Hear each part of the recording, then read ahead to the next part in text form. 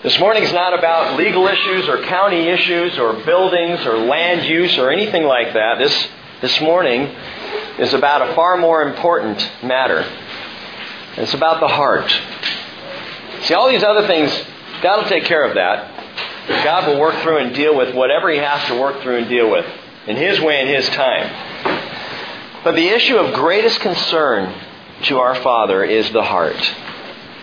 While we might be distracted and look at other issues, other things going on in our lives and consider how are we going to deal with this or what decisions do we need to make about that, the Lord is looking down on this fellowship this morning and He wants to get into your heart. This is one of the amazing things about our Father. It's something that I cannot do. I can stand up here and I can look each one of you in the eye and not have a single clue what's going on. You hide it so well. I hide it so well that we don't really know what's deep inside. What are the thoughts? What's happening in the heart? Where are we? Jesus looks into each one of our eyes this morning and knows exactly what's going on. He looks with grace. He looks with mercy. He looks with gentleness and kindness. And He looks to see first if there is a heart that is open to Him getting involved. And then second, He looks to see what in that heart needs repair, needs cleansing, needs washing, needs tenderness. Don't forget that, because this morning's teaching is really a teaching from the Lord. Obviously, every time we open the Bible, it's a teaching from the Lord. But this morning, Jesus begins to teach. He'll do something that we haven't seen yet in Matthew. He'll begin to teach in parables. And the first one He gives here is, well, I'm going to get ahead of myself, but I think by far the most important. We'll see why. Let's just begin looking at this. Matthew chapter 13 and verse 1. That day Jesus went out of the house and was sitting by the sea. Large crowds gathered to Him, so He got into a boat and sat down, and the whole crowd was standing on the beach. And He spoke many things to them in parables, saying, Behold, the sower went out to sow. And as he sowed, some seeds fell beside the road, and the birds came and ate them up. Others fell on the rocky places where they did not have much soil, and immediately they sprang up, because they had no depth of soil. But when the sun had risen, they were scorched, and because they had no root, they withered away. Others fell among the thorns, and the thorns came up and choked them out. And others fell on the good soil and yielded a crop, some 100-fold, some 60, and some 30. He who has ears, let him hear. Jesus, I believe this parable is as much for us this morning as it was for people beside the sea 2,000 years ago. And I know, having read this and studied it and prayed it through, Father, I know that You have something You want to do with us personally, individually this morning. Jesus, You said, He who has ears, let him hear. Let us hear today. But not with the audible eardrum. Let us hear with our hearts this morning. Let us receive in the very ground of our hearts what You want to do in and among us today. Lord Jesus, I pray Your Holy Spirit would break up the fallow ground, and You would make Your way into our hearts and take root deep and make changes and grow us, Father. We ask Your Spirit to be our guide and teacher through this as we consider these things this morning in Jesus' name. Amen. Well, I have a new friend, which is always kind of nice. A friend named Ray. I had lunch with Ray last week, and we sat down and we were talking about several things. And the thing I love about Ray is he's an intellectual Christian. He really thinks things through, and he throws out these great, tough Bible questions. Which is one of my favorite things to do, is just sit around and talk about it. So what do you think about this? Well, how about that? What do you think this means? And we did that for near 3 hours this last week, back and forth. And Ray asked a question, a great question. He said, why don't we have a gospel according to Jesus? We have the gospel according to Matthew, the gospel according to Mark, gospel according to Luke, gospel according to John. Why don't we have a gospel according to Jesus? Now, the obvious answer is all four of those gospels are about Jesus, right? But why didn't Jesus write one himself? As a matter of fact, why don't we have anything in the way of letters or writings from Jesus himself? Most founders of most world religions write something down. All we have is what was written about Jesus. What we know that he said, written by those who were there with him, inspired by the Holy Spirit. And it's certainly not for lack of teachings. Because Jesus, we know, has the reputation of being the greatest teacher ever to walk the face of the earth. He taught in a way nobody else taught. Even the Jews of that time said he teaches not like our scribes or our Pharisees. He doesn't teach like our rabbis. He teaches differently. He has an authority that's unique. And this morning we see Jesus again doing something that we have not seen him do before, at least not to this extent. He begins teaching in parables. Now I want you to understand what a parable is. You've heard the word. Probably if you grew up going to church, you know a parable is one of those stories Jesus taught. Well, the parable has an interesting meaning. It's a Greek word combining two Greek words, para and balo. Parabalo. Para means alongside and balo means to throw, like you would throw a ball. It's easy to remember that word, balo.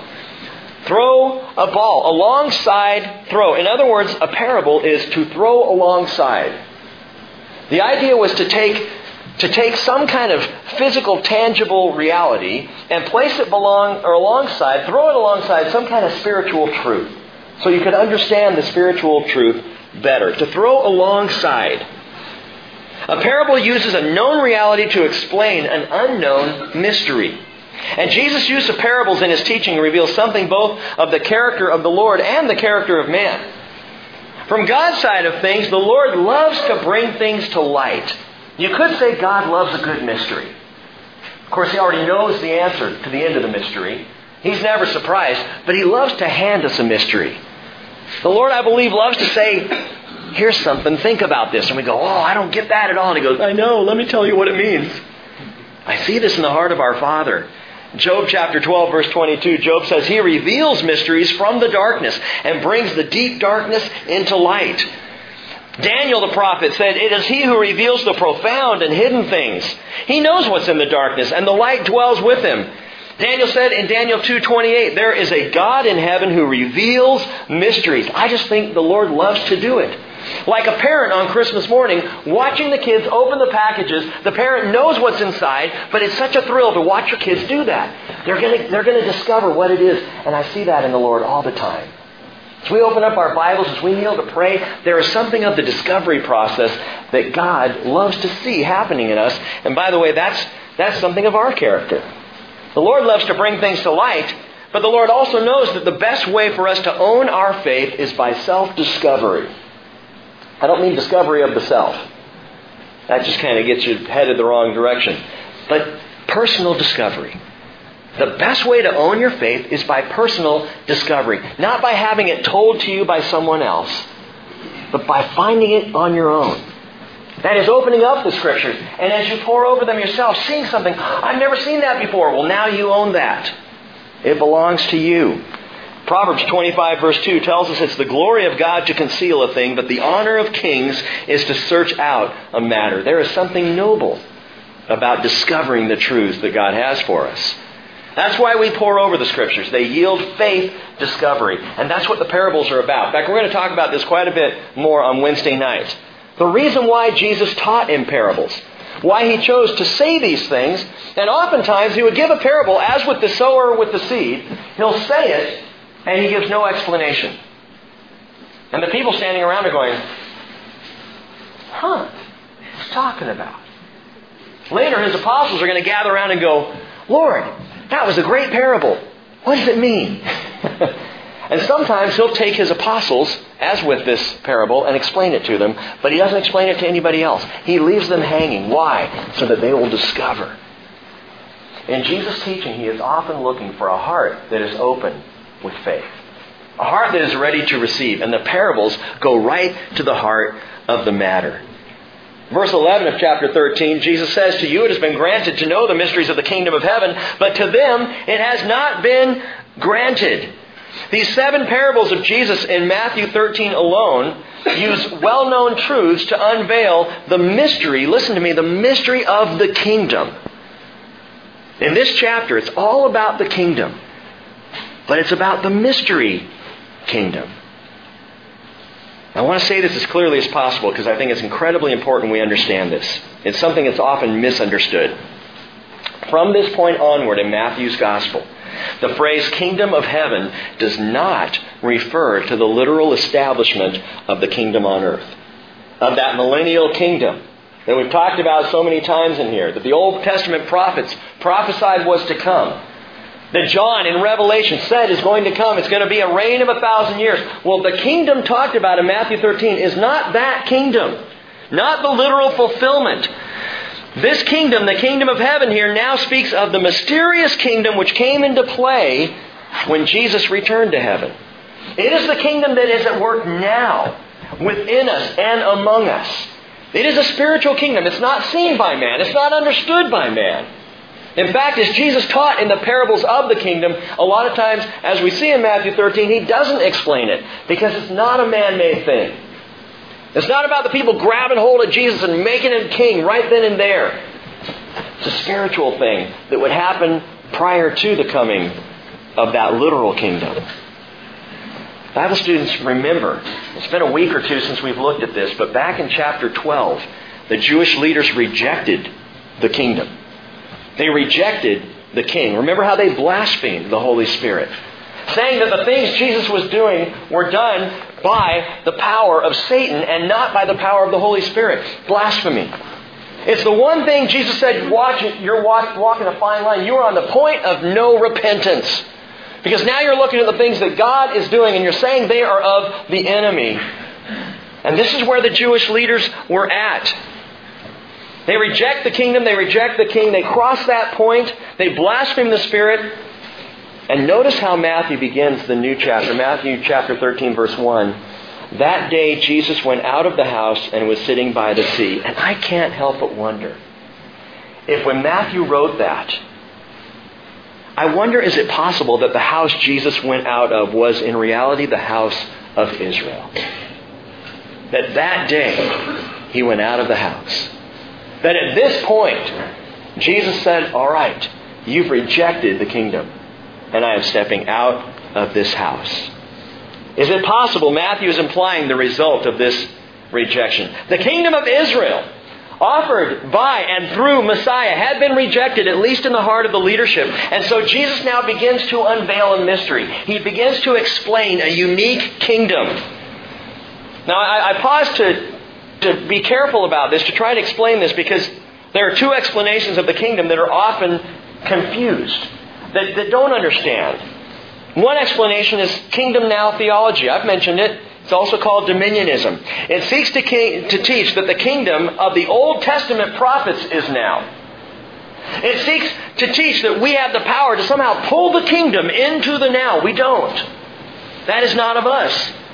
That theology misunderstands the two kingdoms that Jesus talks about. The one kingdom is the literal kingdom to come, fulfilling those Old Testament prophecies. And the other kingdom, the mystery kingdom, that is at work spiritually in and through us today. Another theology that's confused in this is replacement theology, that states that Israel lost the kingdom completely, never to receive it again. That kingdom has been given to the church, and Israel is out on its ear. And again, it's a misunderstanding of what the Scripture truly teaches. Both positions fail to see the two biblical explanations of the kingdom. Let me read to you from a moment from the book of Amos. The book of Amos, chapter 9, in verse 11. This is the Lord speaking through the prophet Amos, and He's speaking about Israel. Listen to what He says. In that day I will raise up the fallen tent of David, and I will wall up its breaches. I will also raise up its ruins and rebuild it as in the days of old, that they may possess the remnant of Edom and all the nations who are called by my name, declares the Lord who does this. Behold, days are coming, declares the Lord, when the plowman will overtake the reaper, and the treader of grapes him who sows the seed, when the mountains will drip sweet wine and all the hills will be dissolved. And I will restore the captivity of my people Israel. And they will rebuild the ruined cities and live in them. And they will plant vineyards and drink their wine and make gardens and eat their fruit. I will also plant them on their land, listen, and they will not again be rooted out from their land which I have given them, says the Lord your God. A guarantee of a literal kingdom that would be restored to Israel. That is promised to come. But that's the kingdom that is foretold by the Old Testament prophets. But Jesus now begins to talk about a unique kingdom. Currently, the kingdom of the Hebrew prophets is on hold, while the kingdom of heaven takes root in the soil of the heart. Right now, the spiritual kingdom is in play. It's not the rule and reign of Jesus from Jerusalem over the whole world, as Zechariah promised, but it's the rule and reign of Jesus over your heart, over my heart, and then by extension into the world. John 16, verse 7, Jesus said, I tell you the truth, it's to your advantage that I go away. For if I do not go away, the Helper will not come to you. But if I go, I will send him to you. And he, when he comes, will convict the world concerning sin and righteousness and judgment. How does he do it? How is it that the Holy Spirit would come and convict the world of sin, righteousness, and judgment? Gang, this is a mystery, but it's wonderful. He does it in and through the church. Jesus says, I'm going to send my Spirit to you. My Spirit is going to fill you. And through you, my Spirit is going to work in the world in a way that I have never worked before. In this first parable, Jesus tells us how the Spirit does that as He reveals the mystery of the kingdom of heaven in the heart and how the kingdom gets into our heart. This parable, by the way, is the key to unlocking all the other parables. If you get this one, the rest of them will make sense. If you miss this one, or if you misunderstand the parable of the sower and the seed, you're going to have a hard time understanding the rest of the parables. Jesus said in Mark 4:13, do you not understand this parable? How will you understand all the parables? This one's critical. You've got to get it. Going back, let's look at it. Verse 2. It tells us that large crowds gathered to him, so he got into a boat and sat down. And the whole crowd was standing on the beach. The teacher sat, and the people stood. I kind of like that arrangement. Maybe we could give that a try sometime. I'll just sit down up here. You guys stand up, and we'll do it that way. I like that concept. Verse 3. And he spoke many things to them in parables, saying, behold, the sower went out to sow. And as he sowed, some seeds fell beside the road, and the birds came and ate them up. Others fell on the rocky places, where they did not have much soil, and immediately they sprang up, because they had no depth of soil. But when the sun had risen, they were scorched, and because they had no root, they withered away. Other seeds fell among the thorns, and the thorns came up and choked them out. And others fell on the good soil and yielded a crop, some 100-fold, some 60, some 30. He who has ears, let him hear. Two things to know immediately about this parable. Before someone starts attaching some fanciful, allegorical meanings, this is very simple. Understand the sower is Jesus.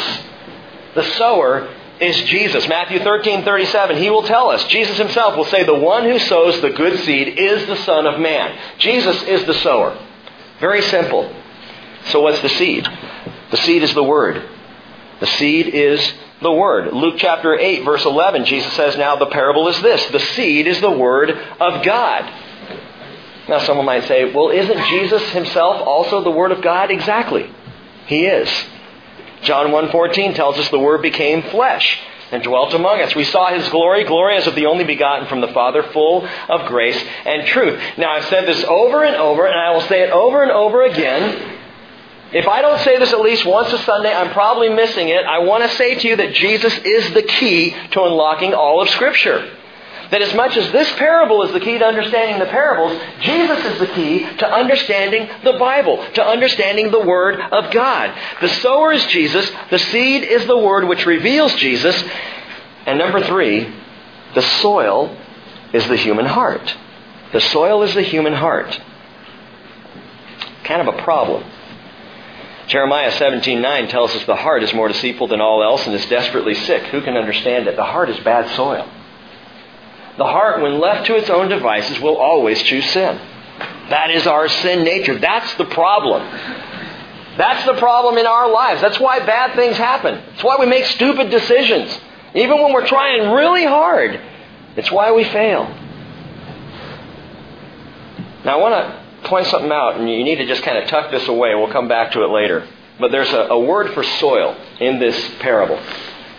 The soil. The soil is the human heart. But the word for soil in the Greek, it's 2 letters. It's gamma, eta. It's gay. If you were spelling that out, you wouldn't spell it G-A-Y. You'd spell it G-H-E-Y. Gay. It's kind of the way you would say that in the Greek. And there are 4 distinct types of soil that Jesus mentions in this parable, depending on how they react to the seed. The hard pan soil of the road. The rocky places where there isn't much soil at all, kind of like my property. The thorny soil filled with thistles and briars, also like my property. And the good soil, which is that dark, rich brown earth that always yields a good crop. So as Jesus, the sower, sows the seed, the word, the soil, which is parabolic of the human heart, responds in 4 different ways. So as we read this, understand, each one of these soils are the heart. And Jesus wants to get into the heart. That's His focus. That's His desire. I want you to ask yourself, as we understand and explain what these soils indicate, ask yourself this question. It's a hard one. Jim was saying to me before he came up for communion that he really had a strong sense that there was healing that needed to take place, and not necessarily physical healing, but spiritual, that there was some heart problems going on this morning. And he said, could we maybe have some time for prayer and anointing? And we'll have time for that. But I want you to understand something. I told him this. I believe Jesus this morning wants to deal with our hearts. And I'm inviting you to ask the question as we study through this, which soil am I? Which soil best reflects my heart personally? No one else needs to know but you and God. Which of the 4 soils reflects your heart? Well, Jesus begins to explain. We're going to skip ahead to verse 18. He says, "Hear then the parable of the sower. When anyone hears the word of the kingdom and does not understand it, the evil one comes and snatches it away. What has been sown in his heart? This is the one on whom seed was sown beside the road." First heart, what you would call a road heart. Road hearts. Road hearts are superficial. Road hearts, the seed doesn't get in. It lands on top and does not penetrate. And I see this even on Sundays. I do have some perception. I can tell, and it's funny to me because people, you get in, when you're in the church, when you're sitting down here and you're looking up front, you really think, I think some people do, at least I did growing up, that the pastor doesn't have any idea what I'm doing. You get into that place where you're in church and he's up there and he's in the Word, so he doesn't really know what's going on. I see everything. I know when you're telling little jokes with your friends. I know when you're passing notes. I know when things are going on. I see it all. The only reason I don't say anything about it is, well, A, I don't want to be a jerk, and B, I figure, hey, it's between you and the Lord. It's your heart and His. But this heart, I see, and honestly, it breaks my heart to see someone who it's just not getting in.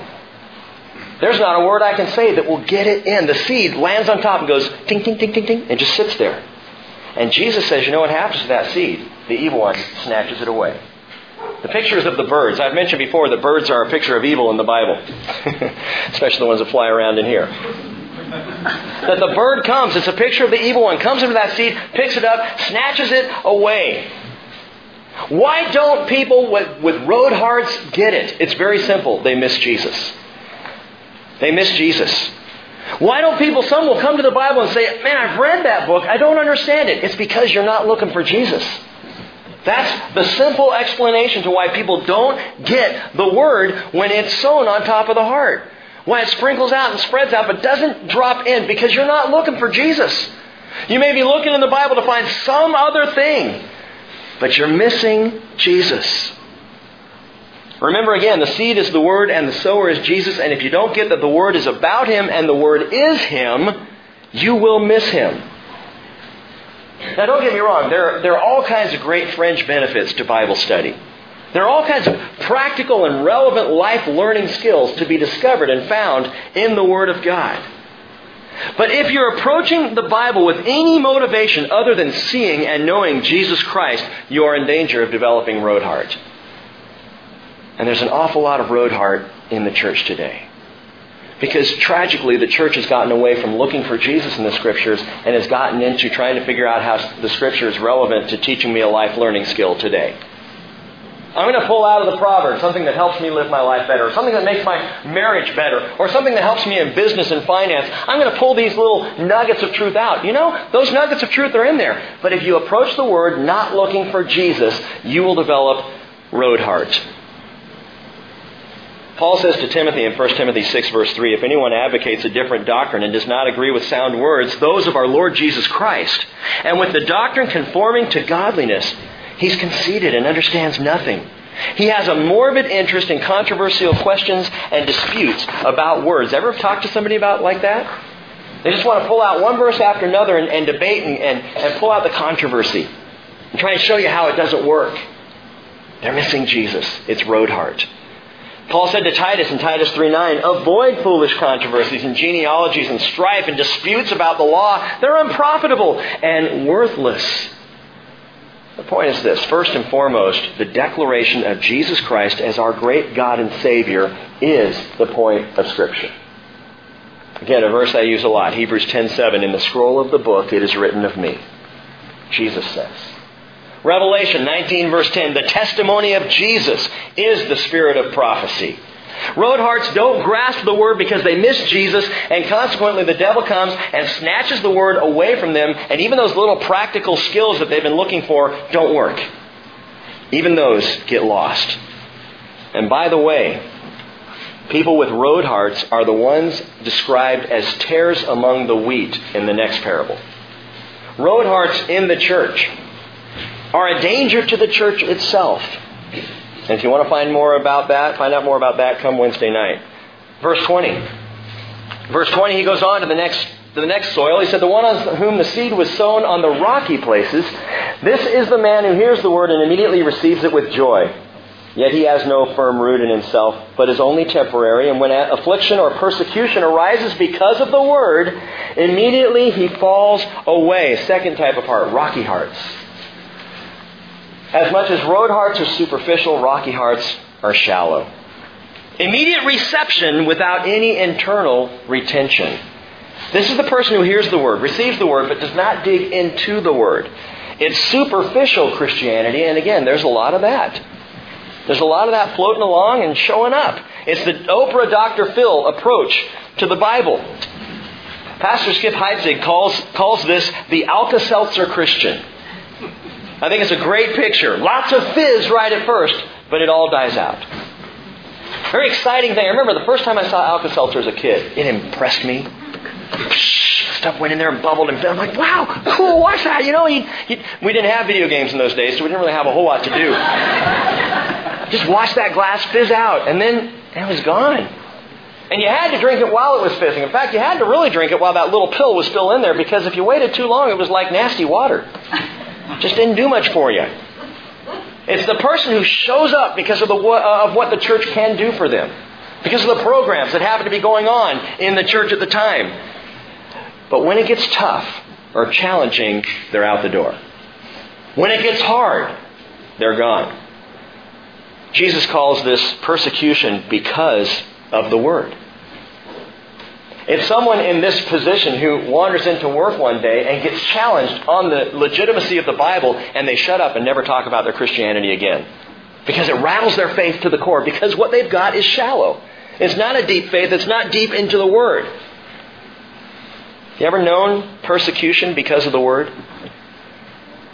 It will come to anyone who professes faith in Jesus Christ. Persecution because of the Word will come to you, and it'll do one of two things.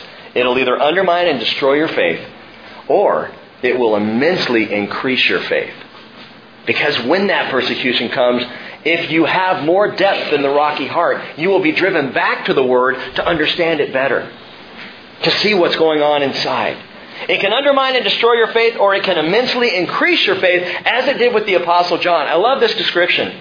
John says in Revelation 1:9, I, John, your brother and fellow partaker in the tribulation and kingdom and perseverance which are in Jesus, I was on the island called Patmos because of the word of God and the testimony of Jesus. John was exiled as the rest of the apostles, one by one, were martyred for their faith because of the persecution of the Word. John would not stop teaching the Word. He ends up in exile because of it. That's the persecution of the Word. And had John's faith been a rocky faith, a shallow faith, he never would have lasted, nor would any of the other guys. Nor can you, nor can I. The rocky, shallow Christian will fizz out when the heat is turned up. Verse 22. The next soil, the one on whom seed was sown among the thorns. This is the man who hears the word, and the worry of the world and the deceitfulness of wealth choke the word, and it becomes unfruitful. Number 3, the restless heart.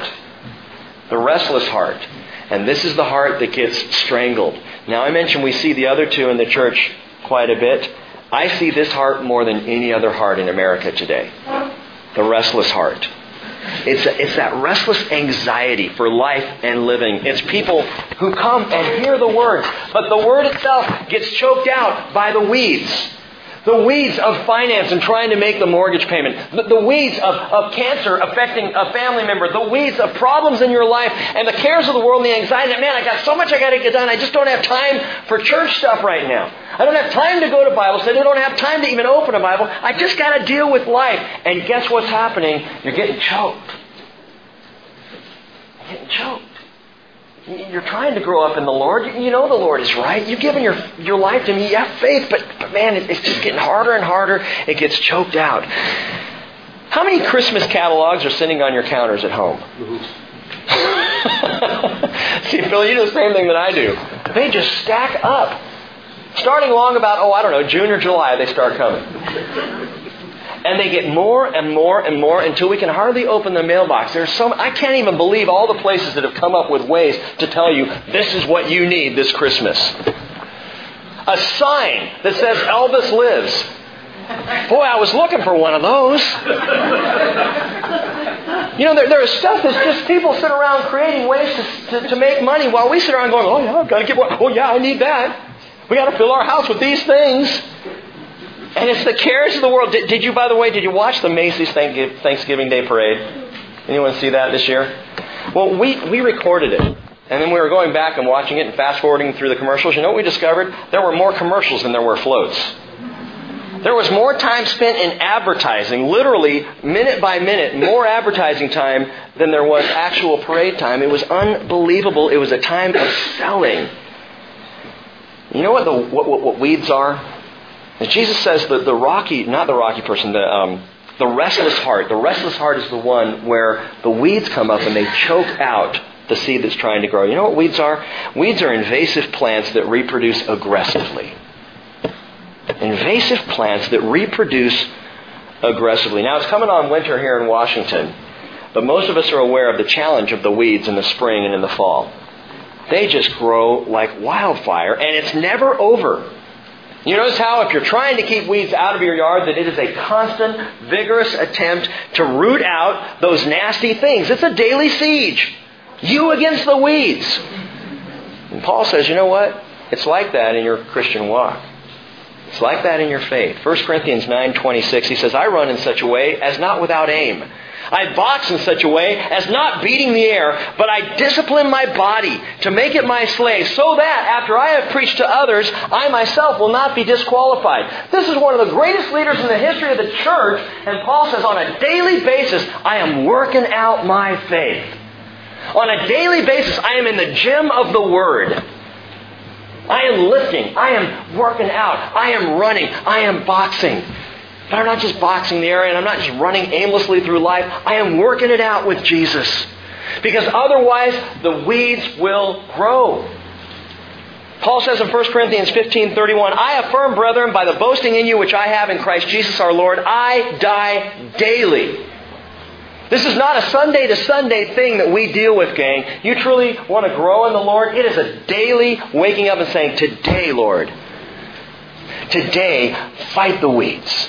I do not want a restless heart. I don't want a heart that's distracted by all kinds of things. So many things in our world today compete for our attention and our affection. It is absolutely amazing to me, the nonstop onslaught of stuff that's trying to get our eyes off of Jesus. What's going on in the church right now, this church?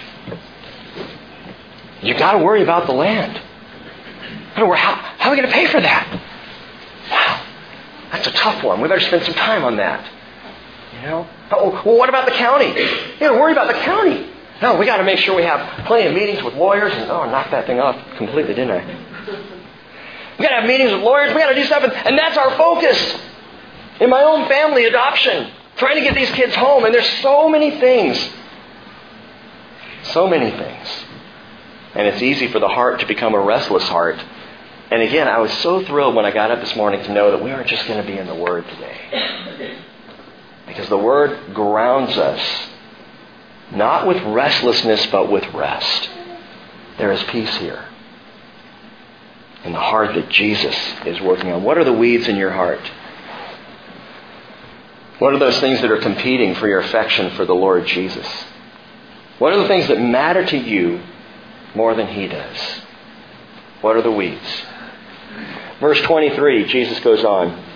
He says, the one on whom the seed was sown on the good soil, this is the man who hears the word and understands it, who indeed bears fruit and brings forth some 100-fold, some 60, and some 30. Number 4, rich hearts. And I'm not talking rich financially. I am talking rich as in soil.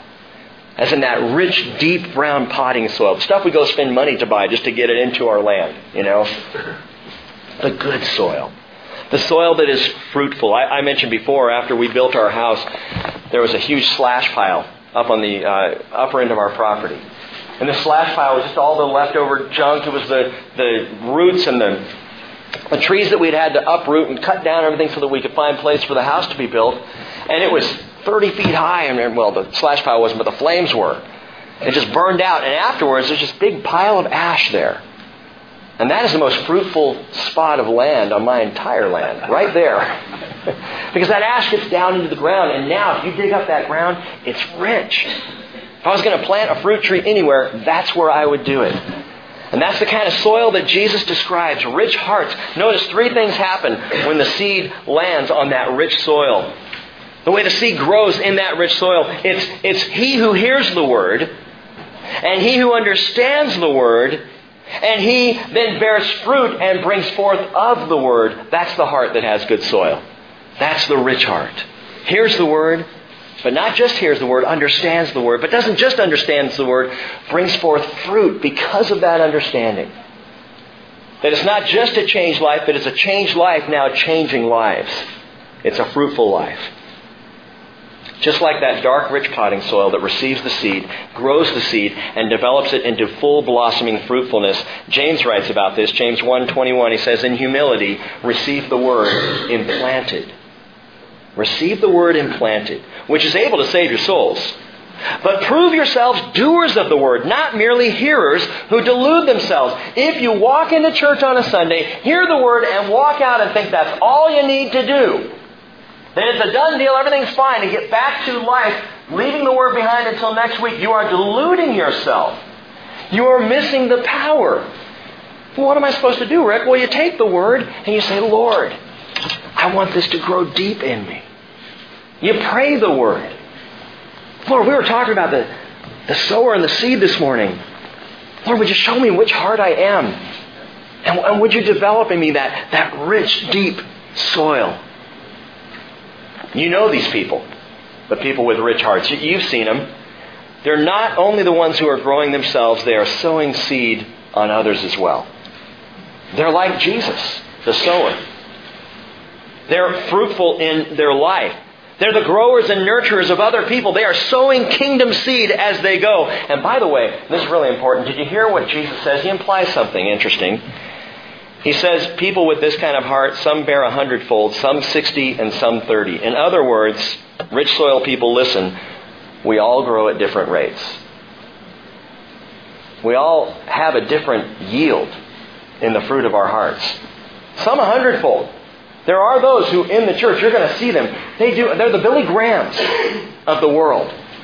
who it's absolutely amazing. Now, I've heard Billy Graham speak. Have you ever heard him, actually gone to a Billy Graham crusade and heard him speak, or maybe seen him speak on TV? And I've listened to him and I thought, okay, it's all right. I've heard better. It's not the greatest orator that I have ever heard in my life. He's good. But there are plenty of other guys I've listened to and gone, now that guy knows how to preach. That guy's amazing. And yet Billy Graham there's 100-fold yield in what he does. Why is that? Because that's what God chose for him. Probably because Billy Graham's heart could handle it a lot better than that other guy who could preach the word so-called better, at least to my ears. And there are those who come along and they yield 60-fold. And then there are those who yield 30-fold. In other words, it's different. Not everyone will pray like you pray. Not everyone is going to read and understand Scripture like you read and understand Scripture. Not everyone is going to serve as well as you serve, or sacrifice like you do, or evangelize with your fervor. It's going to be different in all the soils of all our different hearts. And I just say that to say, have a little grace with the ground of other people. And don't assume that because someone's not doing it the way you're doing it, that they're not doing it as well. Their soil's different. And the yield is going to be different. This parable, gang, it's wonderful in its explanation of the way that we receive the Word. 4 different clear ways that Jesus says people receive the Word. We've gone through those 4.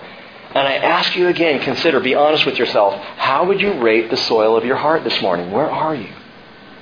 I encourage you this week, go back over these soils and read them and say, which one am I? Where am I at? 2 final things to note this morning.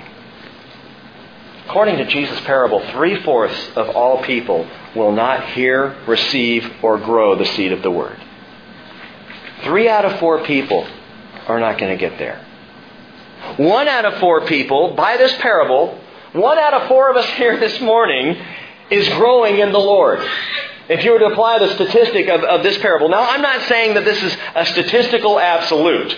I'm not saying that Jesus is saying only 1 in 4 of you get it and the rest of you are on your own. What I am saying, though, is that, gang, Jesus said, enter through the narrow gate. The gate is wide and the way is broad that leads to destruction. There are many who enter through it. The gate is small, the way is narrow that leads to life, and there are few who find it. Jesus recognizes in this parable that it's the minority who receive the Word implanted and grow, whereas it's the majority who just don't get it. It's not judgment, but it is the truth. But there's some good news. Second thing to note is the response depends on the heart and not on the method of sowing. I love the picture of the sower. He's just out there chucking seed. This is what Jesus does. He comes into the world and he just begins to throw seed out.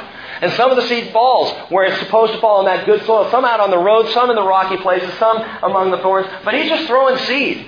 Because to Jesus, He wants every single person to have an opportunity to hear. Everyone matters to Jesus. Regardless of what their heart looks like on the surface, He's throwing seed. He's like, come on, I'll get to anybody if you'll pay attention, if you'll listen.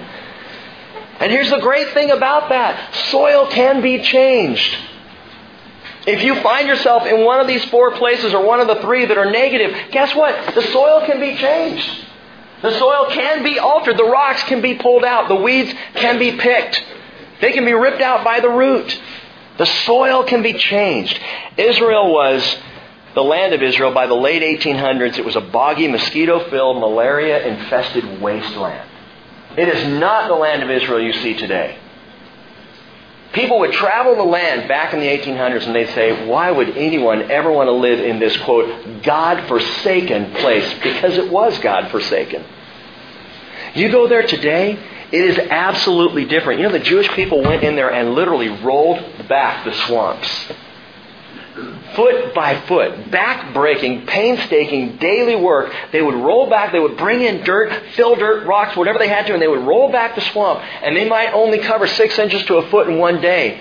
But the next day they would be up at it again, and again, and again, until the swamps finally were gone, and they began to break up the ground.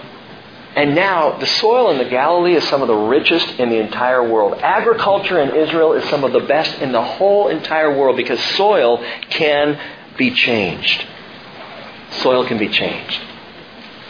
The Lord says in Isaiah 55, verse 8, As the rain and snow come down from heaven and do not return there without watering the earth, and making it bear and sprout, and furnishing seed to the sower and bread to the eater, so will my word be which goes forth from my mouth. It will not return to me empty, without accomplishing what I desire, and without succeeding in the matter for which I sent it. The seed goes out, and the seed will find success.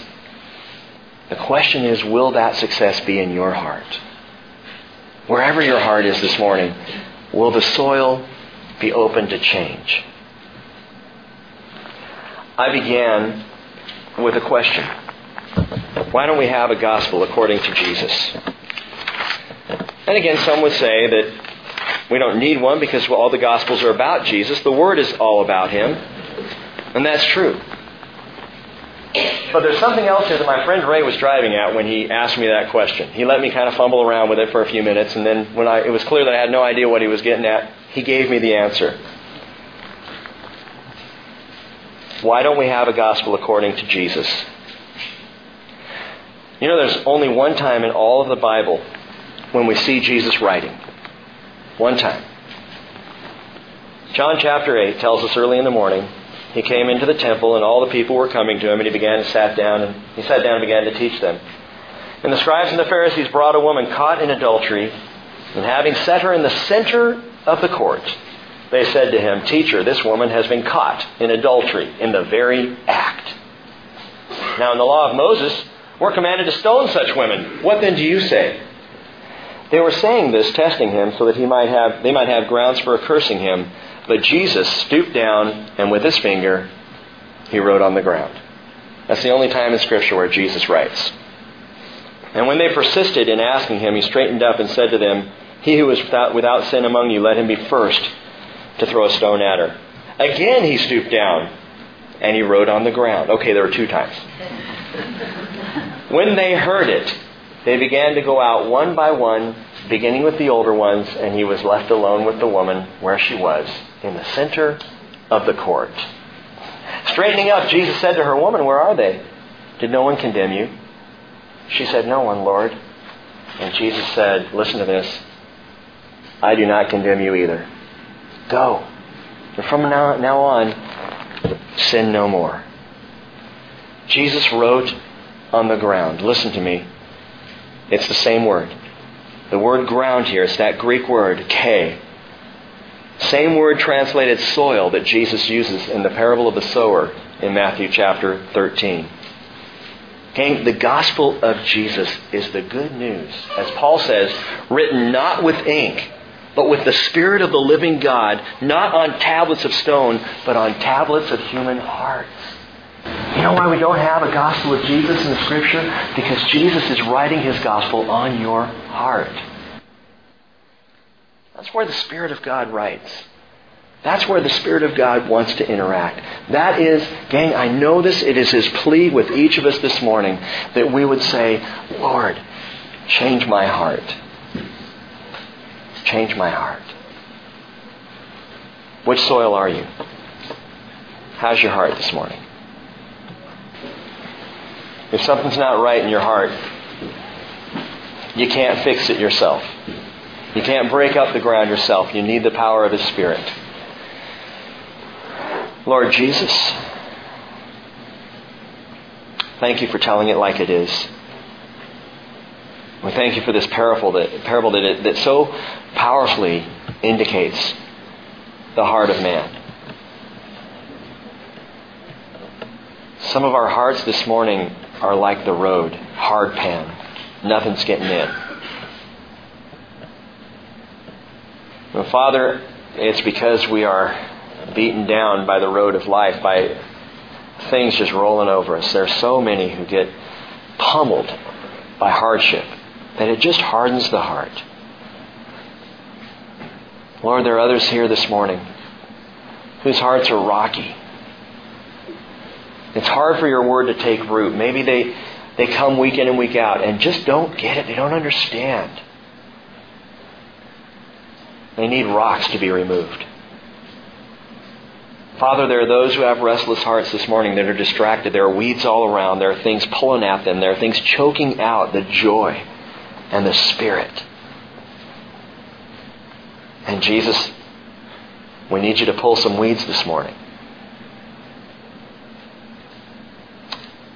Lord, we all want to be that fourth soil.